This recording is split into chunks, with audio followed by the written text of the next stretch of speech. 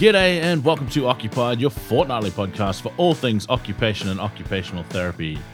This week, I wanted to have a little look at mental well-being. It's something that's been floating around in my life, theoretically, for a few weeks now, and I decided it's time to have a little chin wag and a bit of a reflect about it. So, I've been seeing a few things floating around. We had Mental Health Week, and there's a lot of posts going around social media for OT Week as well. And one of them that caught my eye, and I shared it myself, was one that said that 1 in 5 people are affected by mental illness, but 5 in 5 have mental health. And I think that's something that I don't think a lot of people actually put some thought into when they talk about mental health. Generally, they're talking about the clinical area that deals with or working with people who have mental illness. Whereas mental health is like physical health. Everyone has it. It's kind of a spectrum. You can improve your health, do certain things to make your health worse. It's not necessarily a specific clinical practice area, but it's something that we need to take into account for everyone. And this is why I think it's important that OTs get their head around this. I remember the podcast I did with Eric Johnson, and one of the things he said was that there's no health without mental health. And while he was talking about working with soldiers in physical rehab and addressing their mental health issues, I do think I'm a strong advocate that there are things that can affect your mental health outside of mental illness. Mental illness is kind of like the extreme end of the spectrum, but there's plenty of stuff on a day-to-day level that can have an impact on our mental health. Things like stress, anxiety, feeling burnt out. Those of you who've listened to Burnt Out to Lit Up will be very aware of all the different aspects around burnout in clinical practice and how prevalent it's becoming. But I think having a little think about, the separation between mental health and mental illness is what I kind of want to do today. So we are aware as therapists, all of our definitions of health, with the WHO saying that it's more than an absence of illness and disease, etc. We have all of our different theories about what makes up holistic healthcare. And I think it's very similar for mental well-being. Essentially, it's exactly the same. It's just applying it to a different aspect. You could very literally use the same WHO definition when looking at mental well-being, and it's designed to do that. But I kind of picture it as two overlapping double-ended arrows. So kind of like, a tug of war going 4 ways, I guess. And on one, say the horizontal one, we've got that very medical model sort of binary negative view on health, in that you've either got mental illness or got an absence of mental illness, which is, that's a valid part of health. It is only a part. That's the key thing. And then say on the vertical arrow, we've got flourishing or languishing. And I think that I really like those words. I can't remember where I saw them, but I really like them in that you can have an absence of any sort of mental illness and still not have great mental health if the lifestyle choices and the things that you are engaging in are causing you to languish. You're not living to your full potential. You're not giving your mind and your body what it actually needs to flourish. And I think that's the important bit that I want to get across. The benefits that we see from looking after our mental health aren't necessarily, they don't necessarily have anything to do with mental illness at all. You can have a mental illness and have pretty good mental health. If you're managing yourself and looking after yourself and you're happy and productive, you can have a mental illness and have good mental health. Let that sink in. Likewise, like I said earlier, you can have an absence of mental illness and have not very good mental health. Some of the benefits that we see of someone that's flourishing, so in that flourishing state, so they're doing a lot of things that, I guess are benefiting their mental health. Those people live longer. They're generally healthier, physically as well. They use less health services. They don't need them as much. This is for you guys in corporate wellness. They take less days off. They're more productive when they are at work. Cognitively, they're clearer. They're able to focus. They've got better attention. They're able to learn better. So they're more productive. Because of that, generally they end up in higher income jobs. And they're more likely to be in long-term relationships. I'll put the link to the study that came from in the show notes, but it's interesting. In order to, I guess, look at a lot of this kind of stuff, there's a ton of different models that people use looking at mental well-being. I did an exercise with my students this semester around looking at mental health in a well population. So I wanted them to specifically, essentially take mental illness out of the picture, and we just wanted to look at individuals' mental health. Now, when we're looking at promoting mental well-being, a lot of the models, the thing that they have in common is they kind of break it down into two different aspects. And they're looking at risk factors, and they're looking at protective factors. So, like I said, there's a ton of different models out there. Some of them are really complex, some of them are really basic. But what they're predominantly looking at is risk factors versus protective factors. It's kind of almost like a balancing act, where if you've got more risk factors, good chance that your mental health is going to be suffering, for lack of a better term. If you've got more protective factors or better protective factors, you're going to be more at that flourishing end of the spectrum. And these models too are usually, I think in all of the ones that I've seen, able to be applied for an individual. They're able to be applied to a community organization, or they're able to be applied to like a larger populace, sort of at a structural and a policy level. So I know in Townsville, where I live, they've started I can't remember what they called it. It's like a mentally well Townsville program.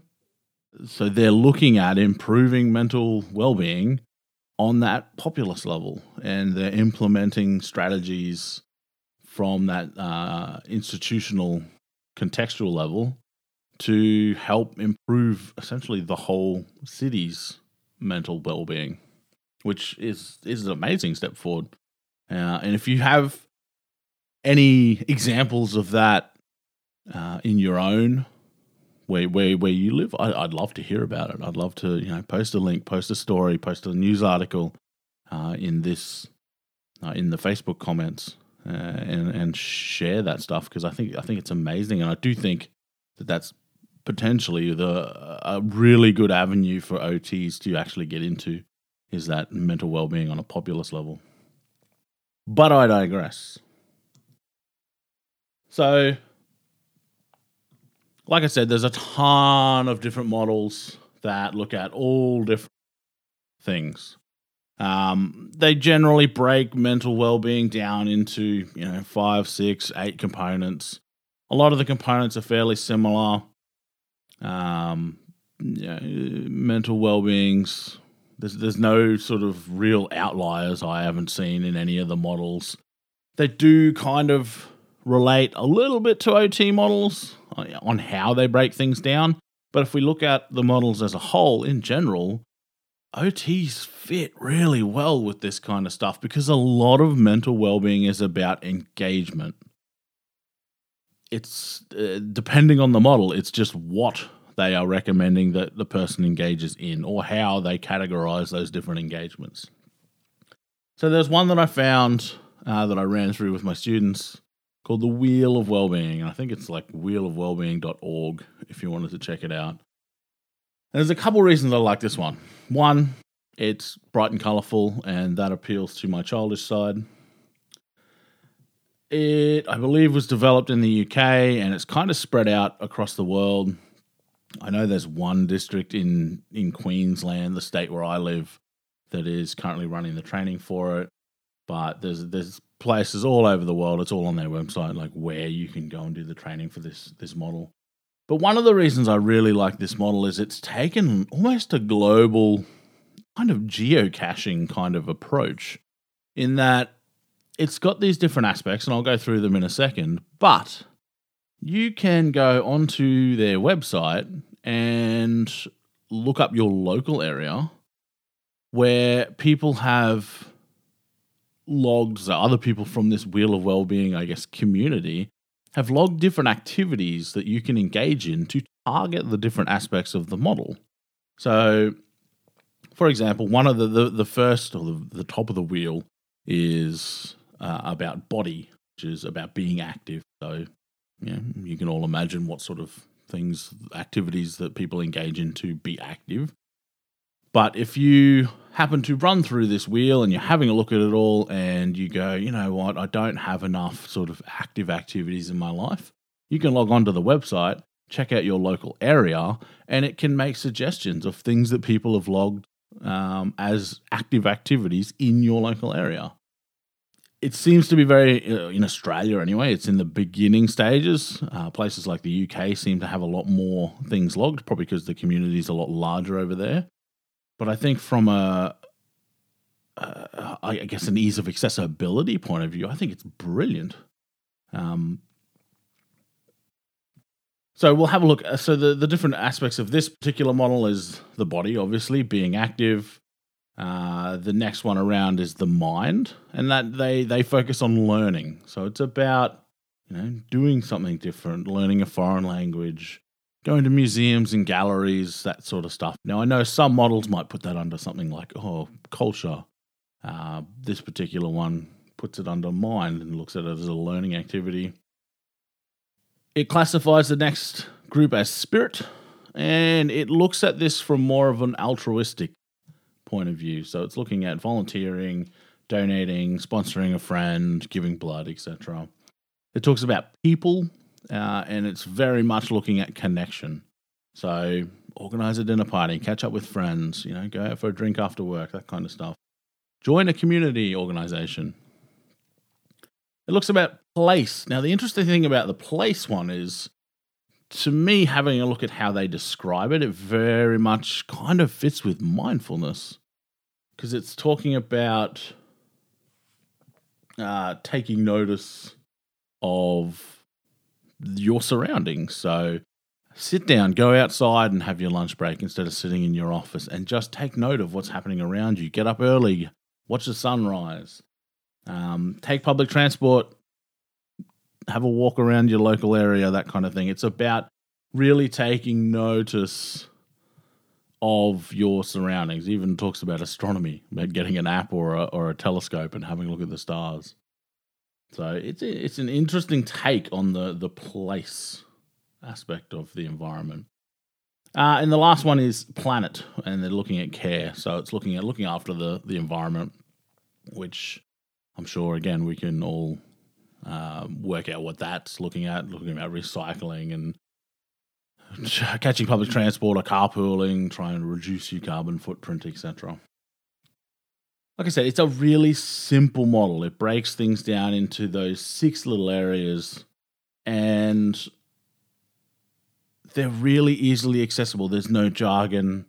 They're really basic recommendations. It gives you general recommendations on the website, and like I said, then you can search your local area to find, I guess, more targeted things in your specific location. But it's made a difference, I think, in how I perceive well-being. We all have periods that probably aren't necessarily diagnostically significant. We might have a down day, feeling a bit low, feeling a bit anxious, a bit stressed, a bit overworked. And to me, having an awareness, a self-awareness of the different components of any well-being model. You don't even need a specific model to look at this stuff for yourself. But having an awareness of the types of things that these models generally look at is a really good starting point for getting yourself through that, I guess, micro transition of, going from being a really productive day to having a really off day, and then trying to get through that so that you can get back to being productive. For the other thing is, it's about really being, like I said before, self-aware enough to kind of almost put together a bit of a plan for yourself. I did this a few years ago with a friend of mine, or she helped me do it for myself, actually, where we put together a bit of a plan for my mental well-being as a bit of an exercise. And it included things like going outside and sitting in the sun for 10 minutes a day. It included, what else was on there? It included making sure that I drank 2 liters of water a day. It included journaling for 15 minutes a day.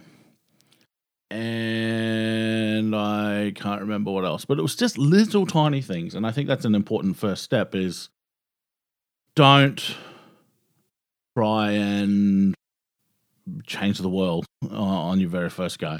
So it's not like, okay, I'm going to train for 2 hours at the gym and that's going to make me feel better. That's going to, release all these endorphins and make me feel amazing.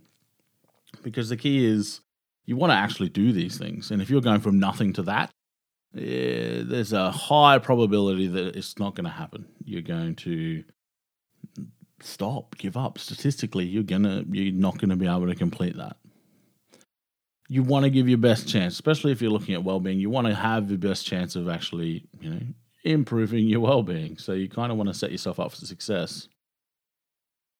Having a plan, so similar to that one that I developed, which was very much almost a proactive plan.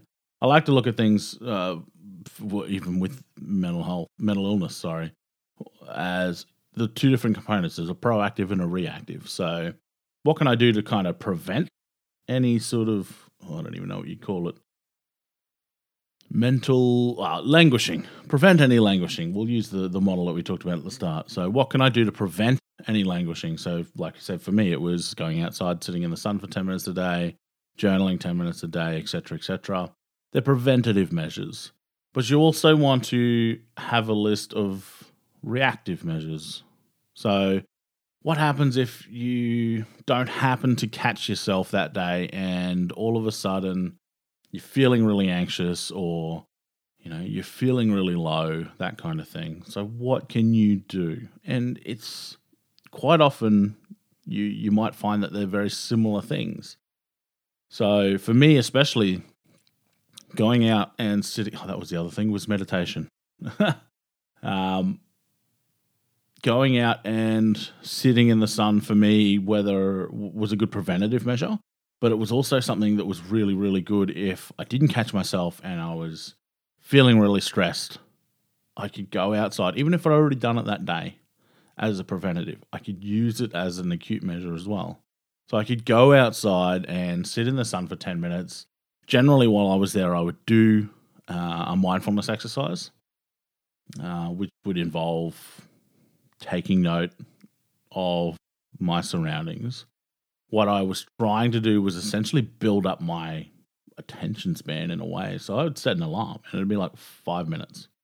I'm like, I'm not going to get distracted by my own thoughts. I'll acknowledge them, let them pass. But I am really going to take note of wherever I was sitting. I would always try and sit somewhere that had trees and grass and hopefully in the shade because it gets quite warm here. But I would try and use that 5 minutes to take in as much information about the surroundings as I possibly could. And this particular mindfulness exercise technique, I guess, that I sort of came up with for myself Worked really well for me when I was stressed, because when I get stressed, I tend to overthink, and it's the racing thoughts that stop me from being productive.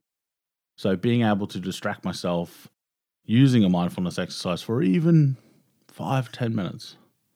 Well, I think I worked up to about 10 minutes being able to do that over a period of time. A long period of time, because it's actually a lot harder than you think. But being able to do that really benefited me when I needed it. So that wasn't something that particular exercise wasn't something that I was necessarily doing as a preventative. I used to meditate as a preventative, and I would do this mindfulness exercise as a reactive. So I think it's important that we take note of that. It also is a really good exercise in putting that together, putting that little list for yourself together. It's a really good exercise in self-reflection. Get to know yourself, how you react to things, how you respond to different aspects of mental well-being. Do you need to be alone when you feel stressed, depressed, etc., or do you need to seek out some connection? Is there a good friend that you can just say hi to? You don't necessarily have to go constantly talking about how depressed you are or anything like that, if that's the particular feeling. It might just be that saying good day, how's your day, what are you up to? Just having that connection with someone might be the improvement. It could be your pet. It could be, I know if I've had a really crappy day, I get home, my dog Rusty's here. He's currently under the desk, fast asleep right now. But I know that hugging him, cuddling with him, wrestling with him, throwing the ball, it makes me feel better. And I guarantee by the wagging of his tail that it probably makes him feel better as well.